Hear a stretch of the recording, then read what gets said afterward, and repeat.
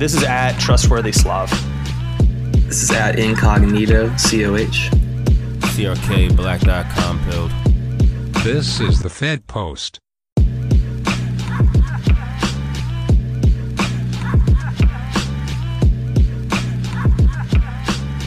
Slav's with his girlfriend's family right now. Oh, okay. So he's not going to be on for this one. So it's actually good timing that you're on for today because Missing Slav's a not member. here. Awesome. Yeah. I've replaced him. You're now the third Fed Post member. You're going to have to be the most reactionary to fill in. Okay, awesome. Great. Yeah, big shoes to fill. Great. I can play the heel. I'm cool to do that. I'm excited. You can get out all your most reactionary takes that, you normally wouldn't say. Yes. Nice. I've been waiting for this moment my whole life. Yeah, I feel like that's a big reason why people come on this podcast in the first place, to be honest. Is what to just say like the most reactionary thing they can do. Unbuckle a little bit. Yeah. Oh my God. Keith Woods comes on just like, oh, I can say anything. Like, I haven't listened to the Keith Woods episode, but I need to. What happened? Like, what was the prognosis of that episode? Keith, I think honestly, and it's not going to sound good to say this really, just like, in a broad scope, but I think we saw eye to eye on a lot of things other than like, one really big thing, obviously. A big thing, specifically the JQ. I hope we can talk about some of that stuff on the episode because I want to talk I want to talk a bit about like the whole like divide thing. Oh yeah. I mean, Keith, we've been actually singing his praises lately in light of everything. As funny as it sounds, in light of everything that's gone on with the rifts or whatever. Oh, I think the rifts are so funny though. I think they're hilarious. Yeah. I have a lot of thoughts, and I also want to pick other people's brains because, like, I don't talk to anyone, and no one talks to me, so I'm just like a lurker. So it's like good to hear what other people think as well about like the political divide and like the riffs and the factionalism and stuff. I'm just interested to like hear. Oh yeah, I totally want to talk about that with you, especially. I feel like in the bonuses, I've been ranting to COH and stuff, and it'd be nice to get a different perspective on it. But I really thought about that today. I was like, man, CRK he's gonna be a breath of fresh air for him. He's gonna have someone new to kind of bounce that stuff off of. It's gonna be good. Oh yeah, yeah. Oh yeah. We don't have to talk about it for the whole episode because it is tedious and annoying. The only reason I do want to talk about it is because I don't get the opportunity to, like, ever. Of course. So, Of course. Jake doesn't want to listen to me talk about it. He thinks it's, like, completely retarded. He's like, who the fuck is Curtis Yarvin, you retard? Like, fucking touch grass, you dumb bitch. See, I sympathize with that completely. I don't get to talk to anyone about it ever, so... but other than that, like, we should definitely talk about other stuff for sure because we don't want to bore people with like insider based ones. We'll get into it in the bonus. I'm thinking that's where we save all the gossipy and retard shit that only the sickos that pay for our show would want to hear. but yeah, Keith, we've been singing his praises just because he's been right on a lot of things. But yeah, Keith, I feel like he met us kind of halfway on things. That's what I think. I think he's like, all right, well, these are some libs, and I'm gonna like. Well, I want to talk more broadly about the political and philosophical side of the divide, not the personalities. I think that's where you kind of get into like trivia and bullshit. But like, I feel like the political and philosophical stuff is like important to chat about, which is why I kind of want to chat, not just because I don't get to spurg about it to anyone else ever, but also because I feel like there's some like interesting stuff there that we could talk about that's like not revolved around like personalities or specific incidents. So like for sure. And Keith, I'll just quickly say that Keith he's definitely in his own lane, in a lane that got him banned off Twitter. So he's not even part of the a lot of the factionalism that's been going on lately. But yeah, anyways, aside from that, we could start with something. We could run through the news cycle because start with something light, like a stabbing. Like a stabbing, a stabbing. Yeah, this Rushdie guy. So you haven't talked about it on your show yet, right? No. Okay, so I don't know shit about this. I think Slav was like in the group chat explaining a lot of what's going on, and you were explaining some of it. But were you familiar? I was not familiar with this guy before he got shanked. Were you familiar with him before this? Like, you guys aware of him? So my mom is like a fundamentalist Christian, and during like the controversy, like when the Satanic Verses controversy was like at its height, she was like paying attention because she had a lot of animosity towards like the Muslim world at the time, and despite the fact that she has really extreme beliefs, she thought that theirs were a bridge too far, which I thought was really funny. So she bought a copy of the Satanic Verses to have in her house just to spite like the Muzzies or whatever. So this like dusty weird tome with this like weird like esoteric looking symbol on it was like in my house as a kid, but I like never read it. And then I remember like in the 2000s, I think it sort of flared up again. I think he went into hiding again because the fatwa wasn't just on him that was declared, it was on anyone who was involved in the publication of the book. And I think someone in France was killed. A couple of people were killed over this book. So by the early 2000s and stuff, he was like in serious hiding because of this fatwa. So I knew the background of it, but I didn't know much about the Satanic Verses, never read it, only knew that there was like a fatwa declared by the Ayatollah, I think in 1988, I believe, and that he's been in hiding since. But I guess like what I found funny or like ironic about it is that like as soon as the stabbing occurred in like broad daylight, and it was obviously brutal, he was like stabbed 12 times and like he's gonna lose an eye. Right. Like liberals immediately came out and were like, oh, like free speech is so important and like democratic values and all of this fucking bullshit. And Biden and Hillary Clinton and all of these people came out spouting empty platitudes about like democracy and shit. Meanwhile, like the last couple of years have shown like how willing they are to throw all of that under the bus if it serves their like interests, like COVID, like all the stuff that all of our like little schizo spheres been talking about for the last couple of years. Like that's like all like an indictment against their like so-called commitment to democracy. And you see the same hypocrisy in like Ukraine and all of this stuff. And I just thought that like Islamic extremism, like rearing its head, is sort of like exposing a lot of the hypocrisy of liberals at the moment, especially when it comes to like encouraging things like zealotry and censorship. And like, didn't Dave Chappelle like nearly get shot the other day because someone did like his joke? Like, Will Smith is punched someone out because he thought his wife was like offended by something. Like it's becoming normalized like in these so-called like Western democracies. Like the zealotry that we laugh at in other cultures is like kind of normal now, or becoming more normal. And it's just, I don't know, I found it like ironic and silly that there was all that noise being made. Yeah, there's something in the water. I don't know what's going on. Like, I don't know why. Mass psychosis. Chappelle, his thing was the trans guy. I don't know if we ever talked about it on the show, but like, he wasn't trans. He was like, I'm not even sure what happened here. Will you expound on that, CRK? No, I don't see. I mean, I saw some murmurings, I feel like, or like when you said that, it sounded familiar, but then I realized, I don't know any information about this.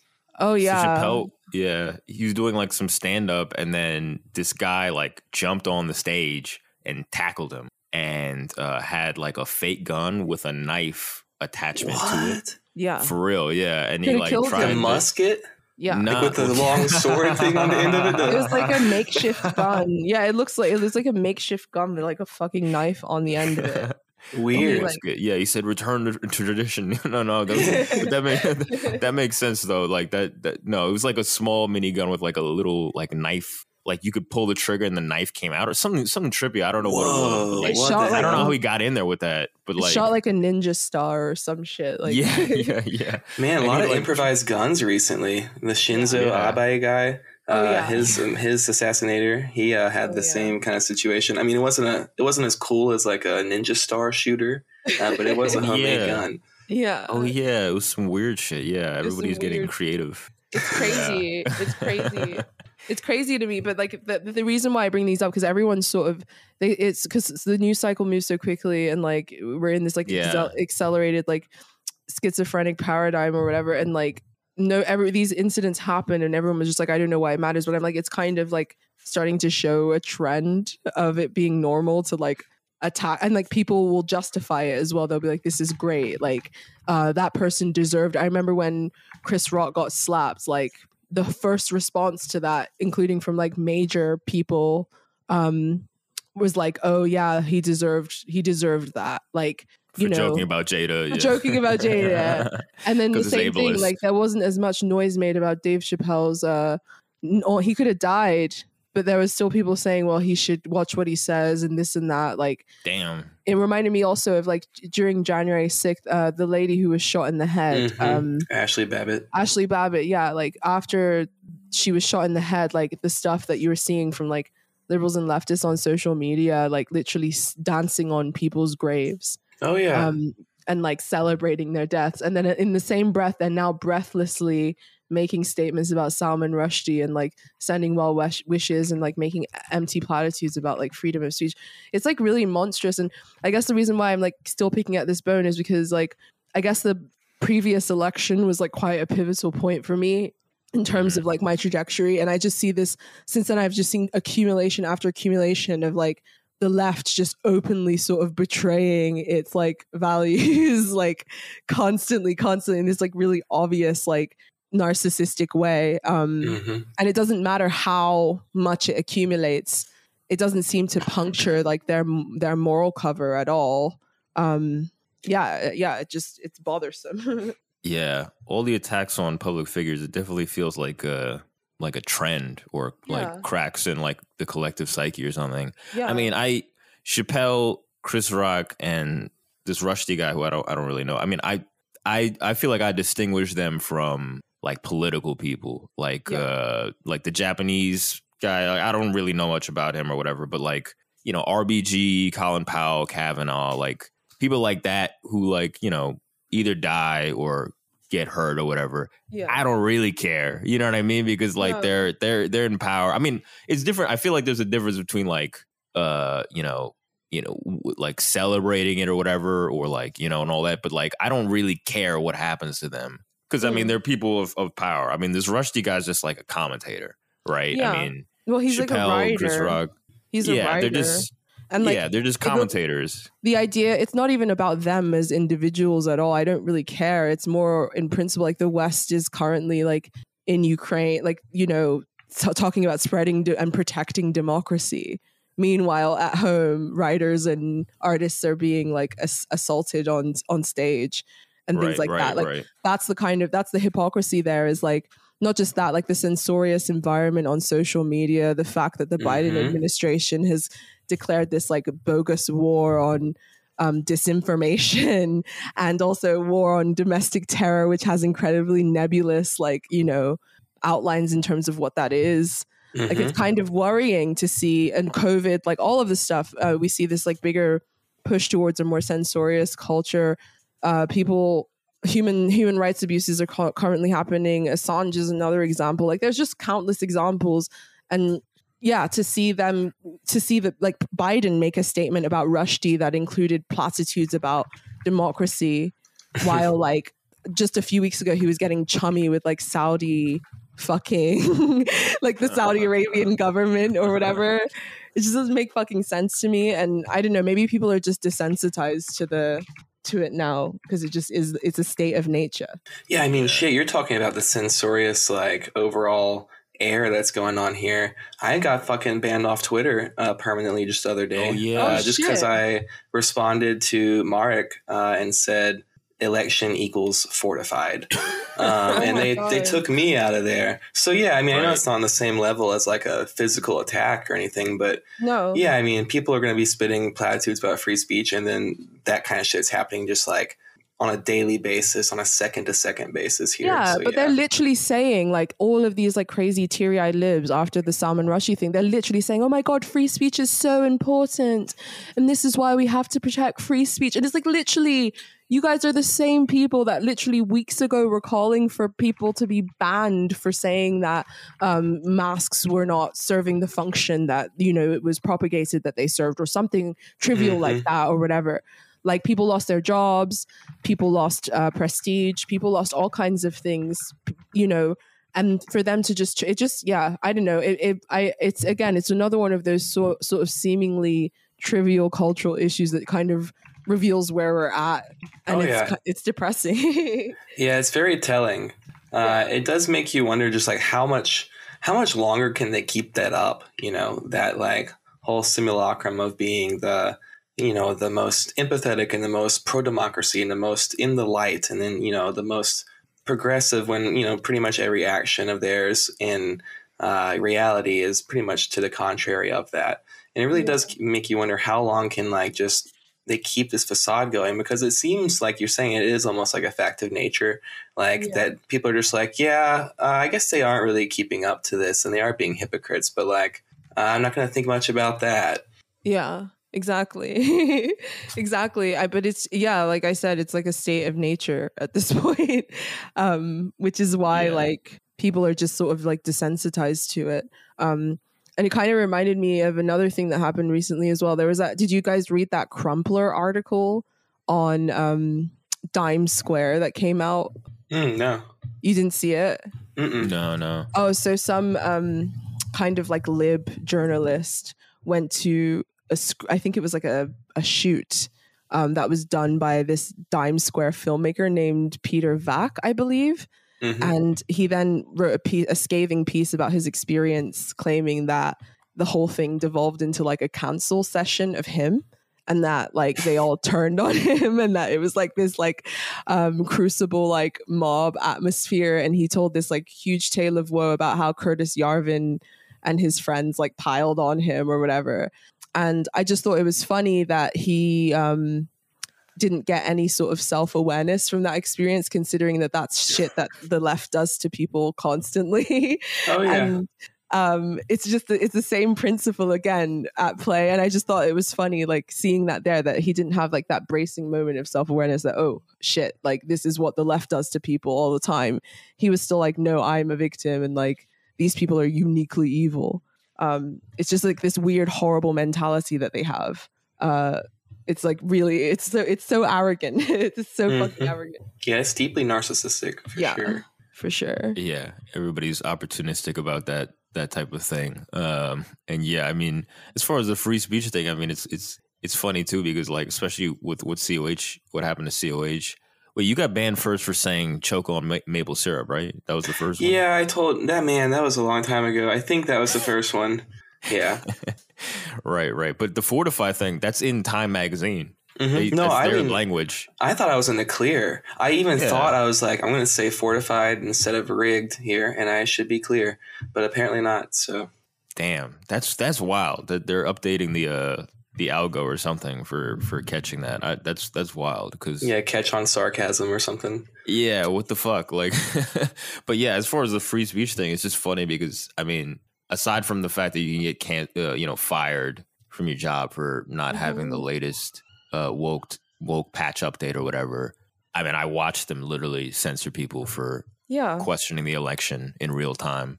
I like saw that happen, just for asking a question or whatever. We got our episodes taken down. Yeah, hey, this data looks weird. Gone. You're just gone. You know what I mean? Like, not even saying anything crazy.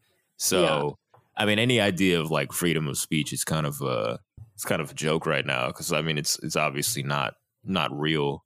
Yeah. So yeah, there's definitely that. I mean, I'm a little confused, because why are the libs like?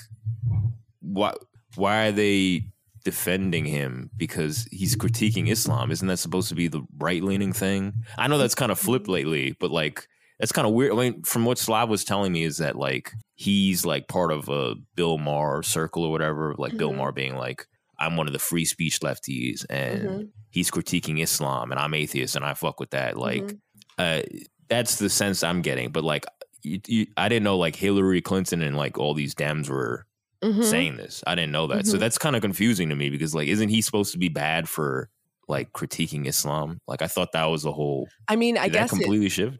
It's because it puts that side of the left like in a really weird optical, I guess, kerfuffle if they are seen to be indifferent to the fact that someone has been stabbed for a book in a liberal democracy. So I guess they had to scramble to come out to defend him, whereas I guess usually they would disagree with him or whatever. Because it happened in Jersey, right? It happened. Yeah, and it was in New York, I believe. Oh, yeah. I was going to ask where it happened. Yeah, it happened in New York. It happened. He's been living in America for I think a decade or so. And yeah, like that. I think that there's also a lot of crossover. The way that these issues get picked and dropped. Like there are times where Islam has like been seen as like revolutionary, like especially with like Black political struggle stuff, and then there are times where it's seen as reactionary. It's like dotted all over the political spectrum, and it's usually appropriated by whoever like finds it the most politically like expedient, either to make it a boogeyman or like a very protected category. So the relationship like Islam even has to the West is like very dysfunctional and like schizophrenic to begin with anyway. It's true. It's such a weird thing now, because now I remember like the right used to hate fucking Islam, and now they're like, yo, they're based for fighting back the liberal degeneracy or whatever, and now the libs are like, oh, Islam's very reactionary. It's like, what?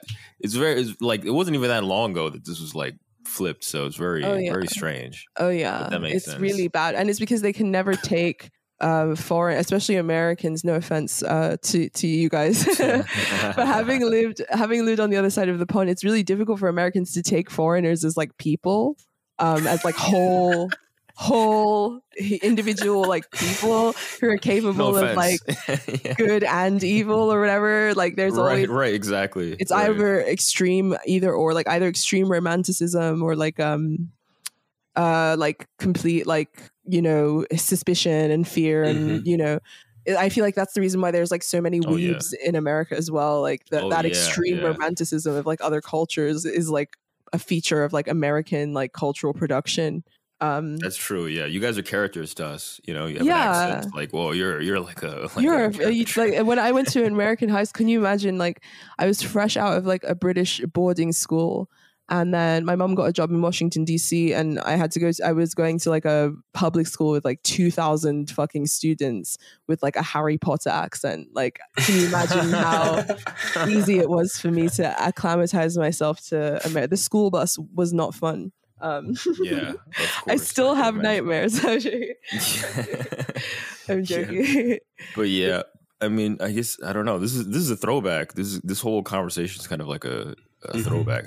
It's wild. Like, because sometimes it's good to throw back because really, like we're so deterritorialized, and I guess that's the reason why I keep harping on these dumb issues is because like they haven't resolved themselves yet. Like we're still in the shit, guys. Like I know that there's a million other novel, interesting schizo things happening, but like the sort of time following the last election has brought some very worrying trends that are only going to accelerate and have begun to accelerate. And all of these different accumulation of instances have proven that. And like, I feel like we have to be like watchful, I guess, despite the fact that it's like probably not gonna, like nothing's gonna happen about it. But I think it's important to kind of watch like the trajectory of where we're heading. And yeah, a lot of what's happening is like unprecedented. You mentioned like the Abe shooting, like that rocked my world that day when that happened. I don't know how you guys took it, but I was like kind of like, whoa, what the fuck's going on? Yeah, I mean, I don't know much about him, so I feel weird talking about it. But like, yeah, I mean, commentators like this Rushdie guy or like a comedian, Chappelle or whatever. You know, I don't think, you know, a joke, you know, like doing all that over a joke is fucking insane to me. And also, I'm probably biased because I'm a commentator, I guess, quote unquote. I'm probably protecting my own neck. Commentators, all good, in the clear. No one worry about them. The worst that they'll do is like throw a milkshake at you or something, which isn't that tomato. Bad. Yeah. It's not that bad. Yeah. Man, if it's a good milkshake, I'll pick it up and finish the rest of that shit.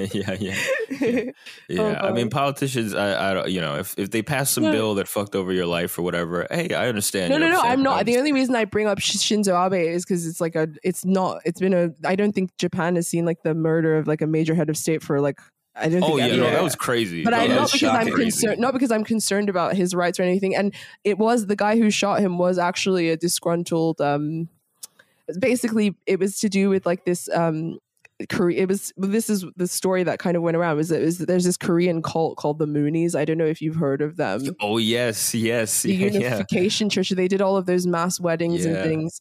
And they got kicked out of America because of like immigration fraud or some shit. And then they had like their headquarters in South Korea. But then apparently Abe's father was like tight with the head of the Unification Church.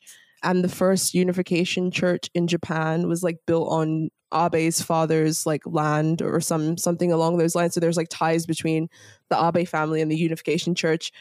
And there's all these like cults in Japan, and they cause a lot of issues. And the guy who shot Abe, his mother had apparently donated their like family's life savings to the Moonies and basically bankrupted the family. And so he was like obviously bereft and annoyed and pissed and decided to take his anger out on Abe because of the connection that he had to the church. So that's like the speculation about why.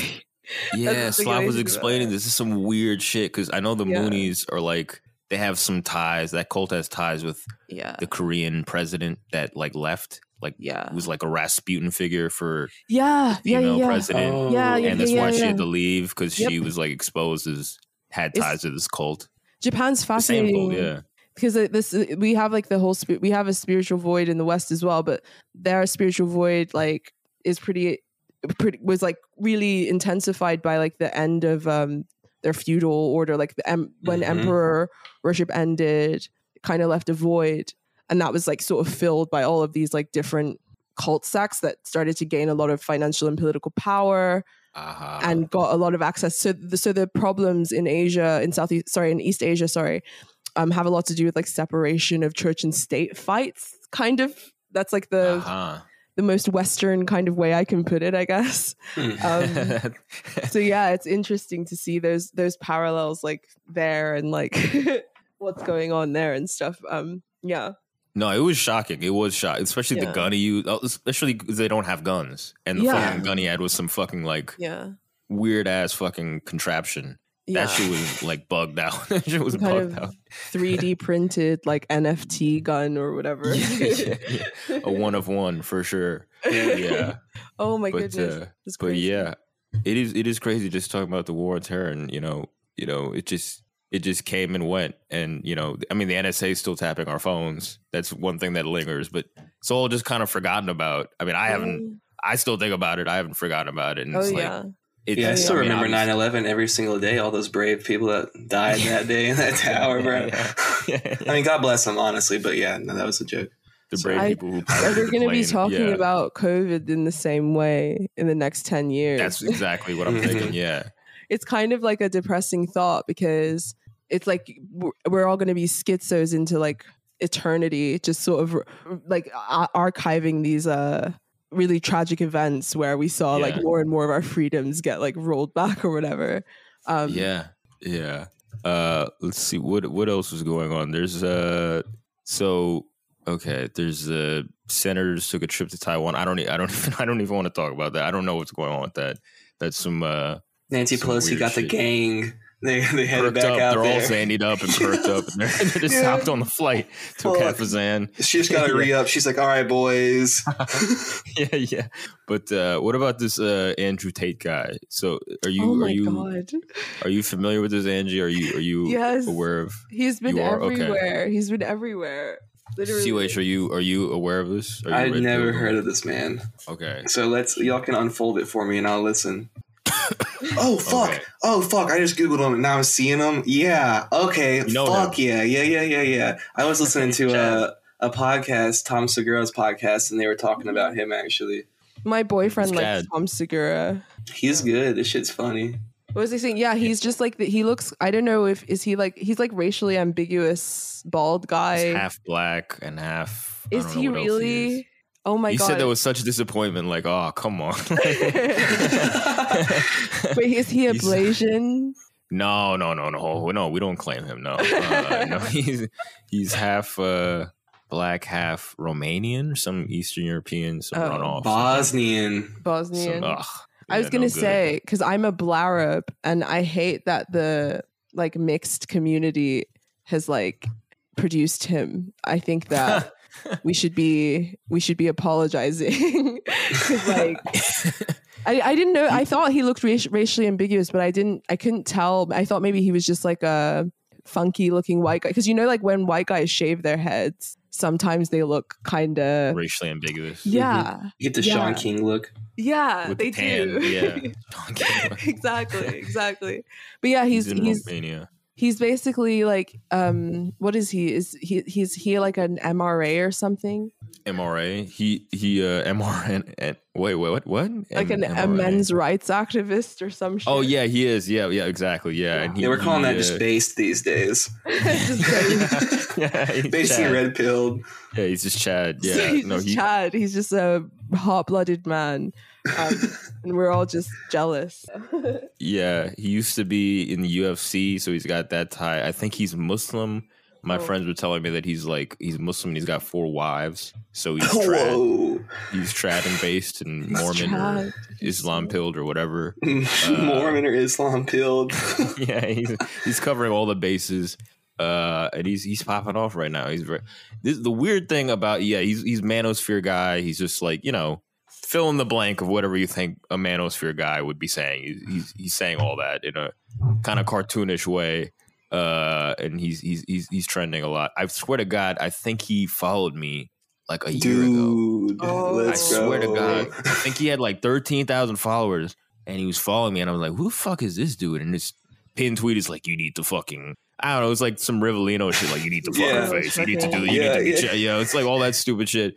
And he's following me, and he had all the typical pickup artist PUA red pilled grifter shit of like posing in front of cars, posing in front of women in cars, and he's like on the couch with 4 like supermodels, and like he's staring at a TV screen, and the TV screen has his own face on it, and that just blew my mind. I was like, whoa, this dude is like new levels of Chad. It's just like so fake and gay though. Like he doesn't mean it. Yeah, he's not real. He's he might mean it, but this dude's fucking retarded.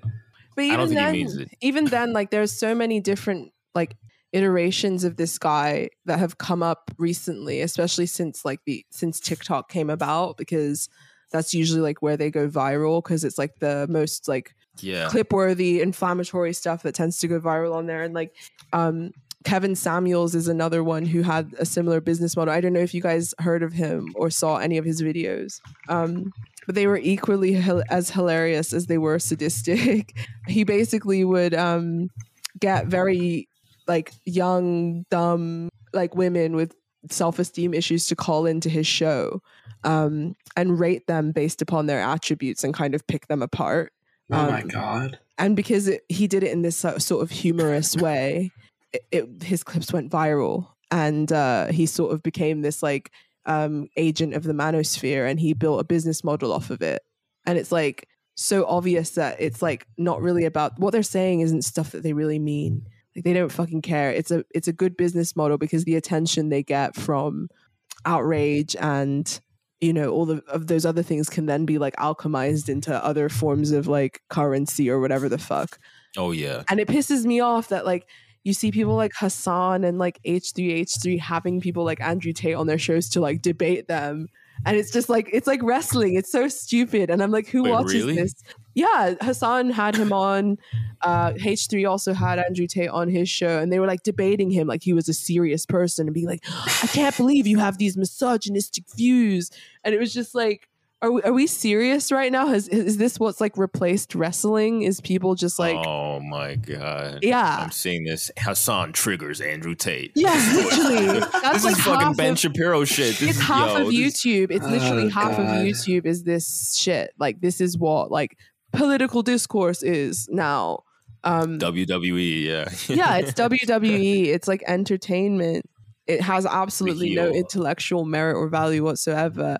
And the people who are doing it to aggrandize themselves and to launch careers in a cynical way. And that's not to say that Andrew Tate probably isn't a dick or that he's not like a misogynist, but it's not like they treat him like he's like Trump. Like speaking of Avatar, they treat him like he's the Fire Lord. And like he's like fucking like he's like what he says matters, or like it's just really fucking frustrating to watch. Yeah. It's dumb. Yeah, exactly. I saw that picture of him staring at a TV of his own face, and I like That's not someone I would like think to like, oh, let me talk to this guy. Yeah, you don't take that guy seriously. He's like a jester. You just kind of you kind of take it with a grain of salt. Sometimes it's going to be absurdly funny because of how just ridiculous it is, and then you kind of move past it in that way. He literally like said, "I would like never talk to a woman," or something along those lines. Like he was like just like ridiculous shit like that. Like just stuff that's like clearly meant to sound like the most inflammatory like thing possible. Yeah, he said something about, I was just reading a quote on one article and I Googled them about, he said, quote, "Women have no sense of personal responsibility." Yeah. He was like, if your boy crashes his car, he's going to be like, yeah, that was my bad. But your girl crashes her car, she's going to be like, some guy came out of nowhere. And that was like the quote that he gave. So yeah, he's just saying ridiculous shit that's just like inflammatory. He's playing the villain that like liberals have in their heads. Like when liberals think of like, and like leftists think of like the bad like right-wing guys, that's who they're imagining is this like swaggering, racially ambiguous like, you know, egghead who's gonna like say all the things that get them like libidinally excited. It's sick. You're right. You're totally right. It really is 100% WWE shit. That's really, he's just the heel. He's just like, I'm the heel.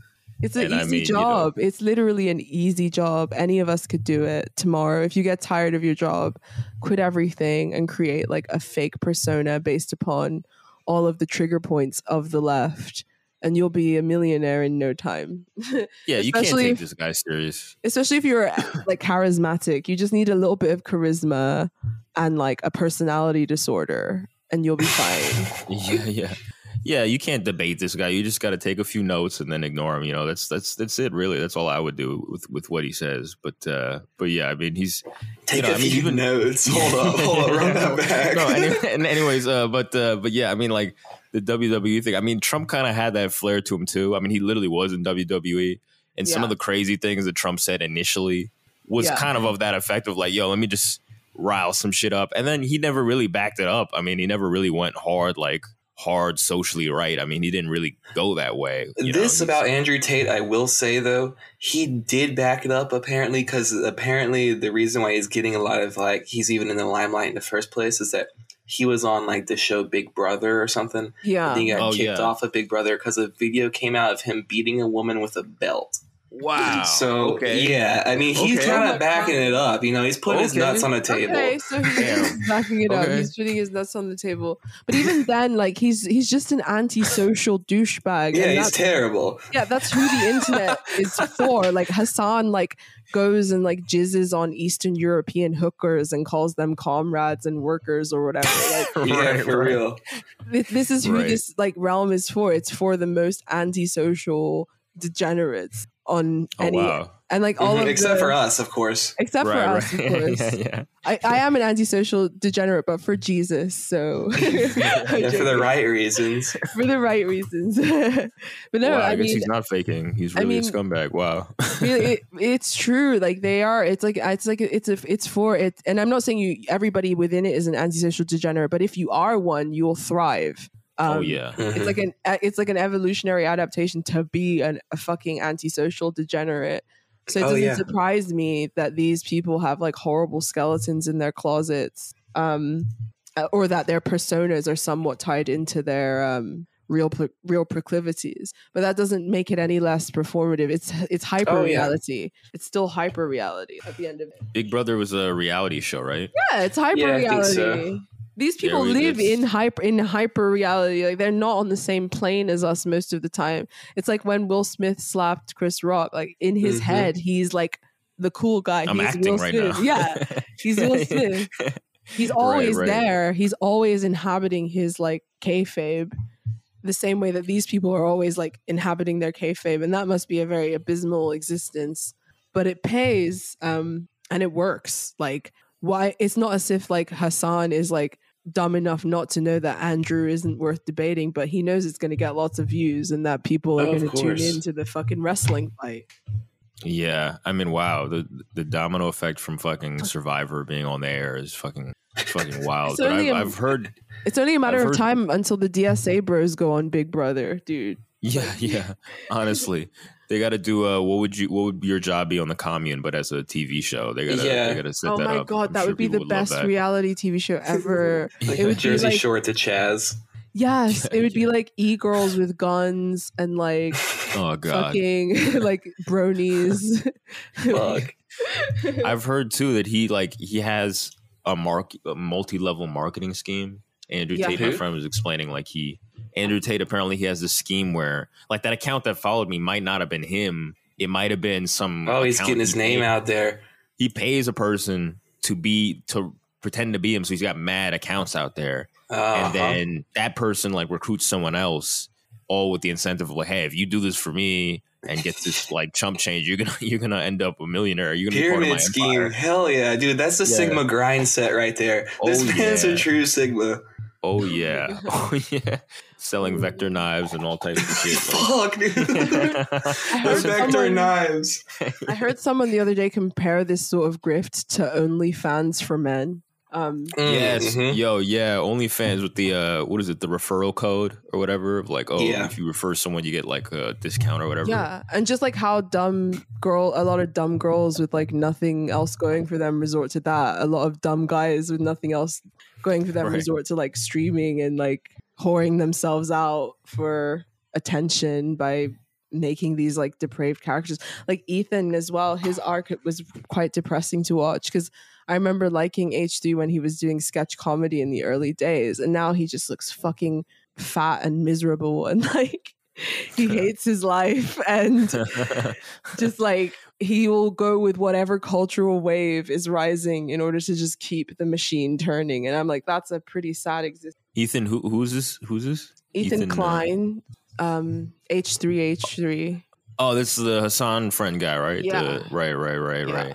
Yeah. I mean, this Tate guy's like, he got popping off TikTok, right? You said TikTok? Mm-hmm. Yeah, it was TikTok that made him viral, I'm pretty sure. TikTok is fucked up, bro. It's MK Ultra, bro. It makes me so angry every time. It's elevating the most base of like human actions, like the most just like vile. Bro, it's like and I keep seeing it because it shows up on Twitter. People keep posting fucking TikTok videos, bro. And I'm like, bro, if I wanted to see TikTok videos, I'd be on fucking TikTok. You know what I mean? Speak on it, dude. This shit is a fucking nightmare. I go out of my way to avoid it, dude. I have people at work trying to talk about, you want to watch this fucking TikTok video? I'm just telling them, nope, not really. Bro, I saw that shit today. I found out that shit has more traffic than fucking YouTube. Like YouTube I didn't know that. Like YouTube is like long form now. YouTube it's like is reading dead. a book. Yeah, YouTube is like, oh my god, I'm gonna watch an entire YouTube video. Like, holy shit! Oh, they even do shorts now. They do like 7-second videos now. So the shorts are now being pushed because they're trying to compete with TikTok because they've lost it. And the reason why TikTok model has been so corrosive to YouTube as a platform is because it doesn't just like show people short form videos. It gets people addicted to only seeing short form videos. So when they try to watch anything longer, they can't. Like I remember when TikTok initially came on the scene, I wanted to see what like it was all about because I was like, oh, I need to be in touch with the zeitgeist. And I had it for like a week and it was like rotted my core. And I remember my boyfriend like put a movie on and I like literally could not concentrate, and it took me like nearly a month to like get back to in terms of being able to concentrate and like watch long form things. And that really worries. That shit is crazy. It's literally evil. Like it's literally demonic. The algorithm is embodying capital, and it's evil and demonic. Not just that, during that month when I had it, it tracks your moods by showing you things that are emotional because it maps the like. Oh my god! And then seeing which ones you engage with. Yeah, the ones you engage. So if you're in a depressive mood, it will show you a lot of like weird self-help advice stuff. And even though this stuff isn't going into you consciously, unconsciously you're imbibing all of this stuff. And then beauty TikTok is also really fucking toxic. Like I thought Tumblr was toxic for young girls. This is like Tumblr on crack. As a young girl who like grew up using Tumblr and like had eating disorders and shit like that, TikTok has given that culture an entirely new like shot of adrenaline in the arm. It's accelerationist shit, but just applied to this specific mode. Yeah. Like every form of mental illness you could possibly think of, especially people who have those, it will recommend you videos based upon them. And it just sends you into this endless feedback loop, addictive feedback loop of fixating on different like areas of, it could drive someone mad, in my opinion. Like it really could. I think it's driven a lot of people mad already. Oh, it definitely has. I know people that I work with and stuff that spend literally, they talk about they go home and the first thing they do when they get home is spend about 30 minutes to an hour just watching TikTok videos. Yep. That's the first thing you do when you have free time for yourself after being a wage slave all day. What the fuck is that doing to your brain? Nothing good. No. Like nothing good. But think about it. It's like it's designed to be hypnotic. It puts you in a trance state, and it lets you shut your brain down. Like pulls you out of reality. Yeah, it pulls you out of reality really quickly. And like when people are stressed and tired, the effort to like read a book or whatever, it's like a lot less appealing when you have this like phone that will like show you an endless scroll of like aspirational and titillating like images and make you feel that you're part of the current moment. That's kind of the whole thing, is that because TikTok is so quick and like easily produced and trendy. And it's so trendy. That's the thing. Yeah, it shows up on all these other platforms. It'll be like, have you seen this one TikTok? Like everyone's talking about that one fucking TikTok. It's almost like a Twitter, Vine or whatever. It was like what Twitter used to do. What Twitter used to be. And it's also like what Twitter did to like long form text is what TikTok has done to like long form videos. So like that shit is crazy. Yeah. And it's just that shit is really crazy. Yeah. And it's deterritorializing. There's no context. Like it's really schizophrenic. Like the same way that Twitter decontextualized everything. And once people get onto this, because it's a level of consciousness. And the way that you train your consciousness to operate is like important. So if you're training your consciousness to only function in the moment, and I don't mean in like the eternal moment in the good way, but I mean in the sort of base lower moment of your immediate needs and desires or whatever. If your consciousness is constantly operating on that level and you're only engaging with culture on that level, like of course it will be easy for the like powers that be to memory hole stuff. Literally in 2 years, people won't even remember that COVID fucking existed. Yep. It's like a tool for control because people don't fucking think of the last thing they scrolled past is already fucking old news. Like ancient. Ancient. And I remember like I was reading something or watching something the other day where I think it was set in like the 19th century and like someone was complaining about how newspapers have made like news disposable and how people just throw newspapers away and there's no emphasis on preserving history. And I'm like, do you know where we are now, where most of the people get like their news and opinions from Twitter and like are scrolling? They can't even watch movies. They're watching 7-second videos. It's changing the way that our brains like function. And I know that's like a midwit take or whatever that people have said, but the midwits are right though in this scenario. The midwits are always right, which is the truth. The midwits are right. No, it's scary to me because I was late to social media. I was late to a lot of like internet shit and like TikTok thing. I'm just like, what is this fucking bullshit? I don't want to see this. I've just been ignoring it mostly. Yeah. But I'm just like, damn, I just keep seeing more and more of it. I'm like, I just thought it was like some Vine shit. Like, it'll pop up and then go away. And it really feels like it's got more staying power, I guess, because they did Vine with music, I guess is the only twist. But it seems like it's got more staying power. And the algorithm is way more refined now, dude. It's had like literally 5 to 10 years on Vine to work on that algorithm and incorporate what they've learned like through Twitter and Facebook and YouTube. Literally, like what you're working with in TikTok is like such a high level of like refined algorithmic just data, just mining and working on it, and almost just a mind on its own. And it's just been teaching itself now for a long time. And that combined with the fact that TikTok, if you go through and read its user agreement, has one of the most like expansive permissions of any app that you're going to get on any phone as far as what it gets permission to access on your phone. Like I know like all these apps are spying on you and tracking your cross app movement or whatever the fuck, right? Obviously. But like explicitly in TikTok, they talk about the fact that they have access to all your keystrokes in the app or outside of the app. So they can have every text message you're sending. They know what you're sending if they wanted to. Like if they had the time or if the algorithm which it does, has the processing capability to take that and then work it into itself, it is going to. And then also has access to your camera, to your like microphone, all the shit that like was like the NSA thing everyone's worried about. Like TikTok is just saying they're doing all that and people are agreeing to it in their user agreement. I mean, Twitter and shit probably do very, very similar things, but it's not quite to the level of TikTok. What the fuck? I did not know that. No, I didn't know that either. This is where I really get Luddite pilled. I'm leaning. I'm telling you, dude. It's literally the only thing to do. It is literally the only way to combat like what is going on. The like acceleration that's going on is to disengage from it. And I know that it's like counter to getting information out to people, etc. But like what we're doing is just refining it.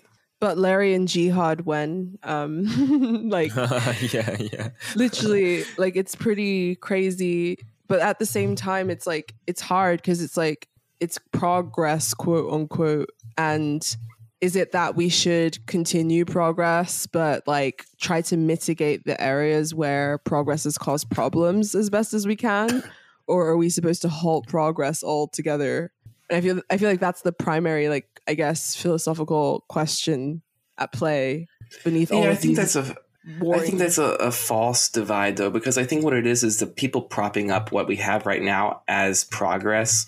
And then people are saying, well, I don't want that anymore, so I guess I don't want progress anymore. But I think the real meat of the matter is that what we have is not progress. It's just eternal change. We're not progressing towards any fixed point right now. There's no end goal. There's no 10, 20, 50-year plan. The only way that you make progress towards something is when you have a destination that you're progressing towards. Otherwise, it's just movement and change.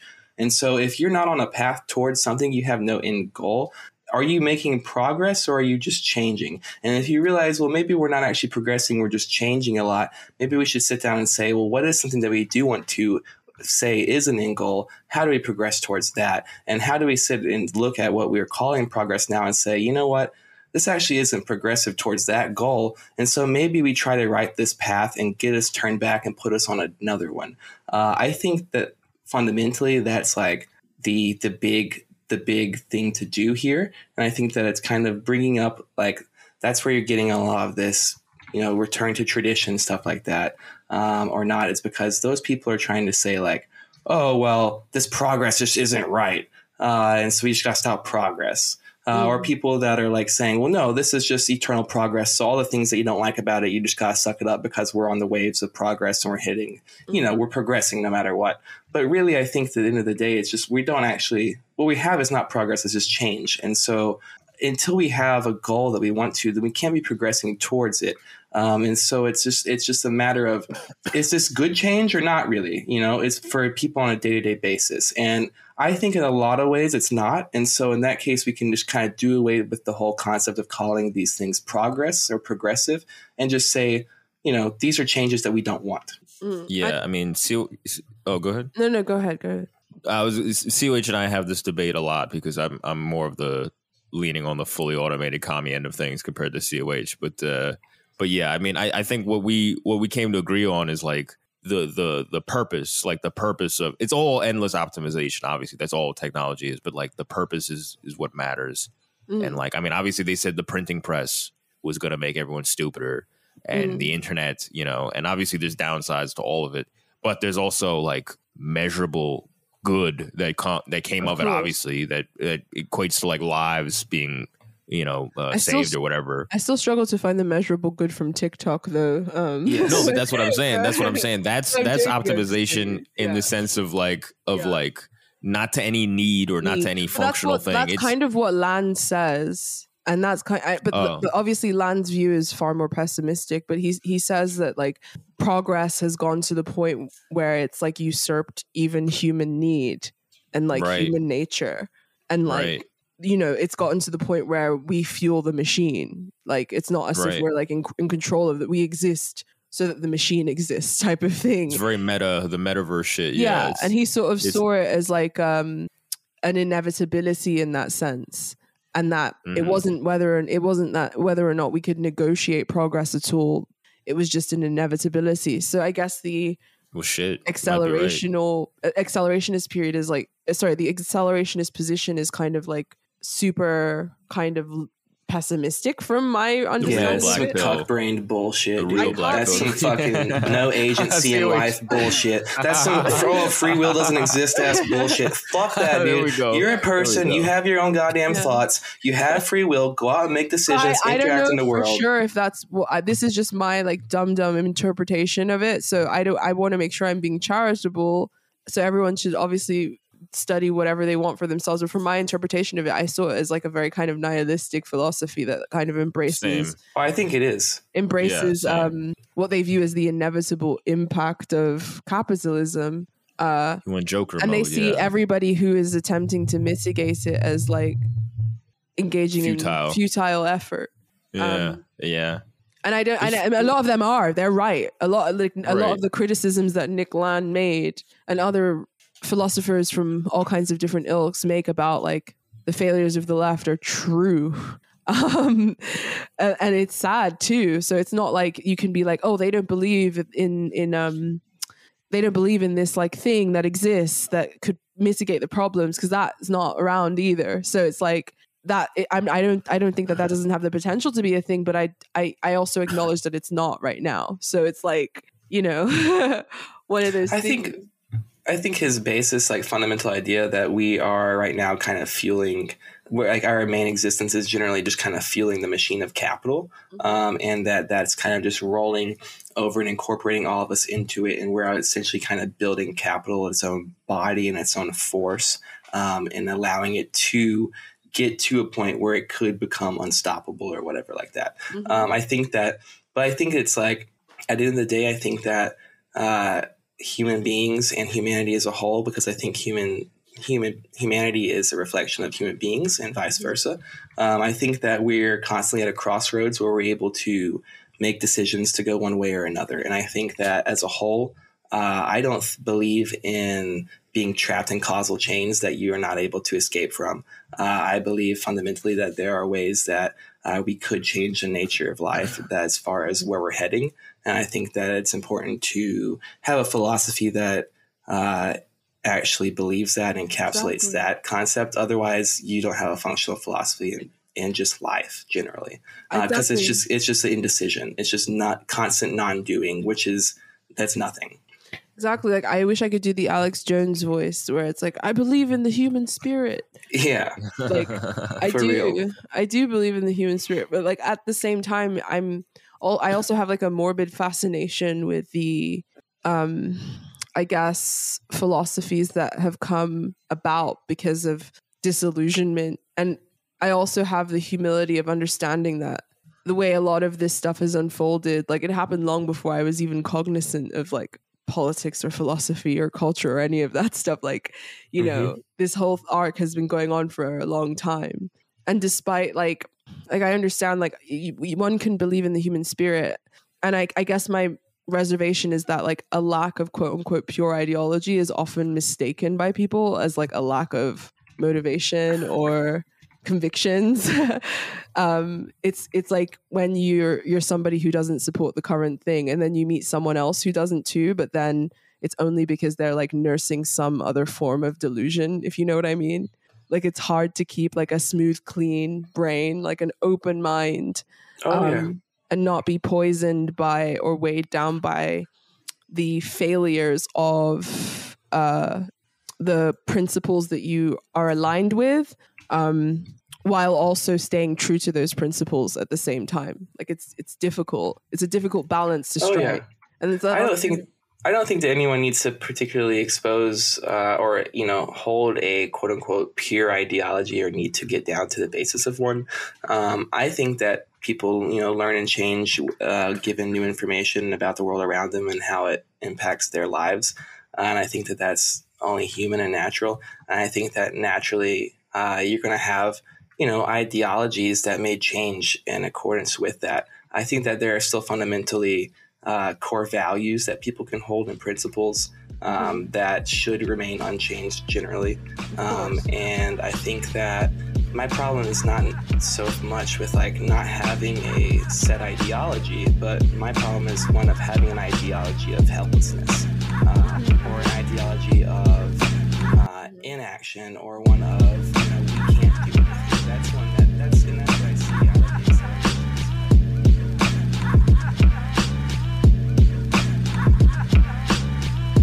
right, that was part 1 of our episode. If you'd like to listen to part 2, you can find that at patreon.com/fedpost. Thanks for listening.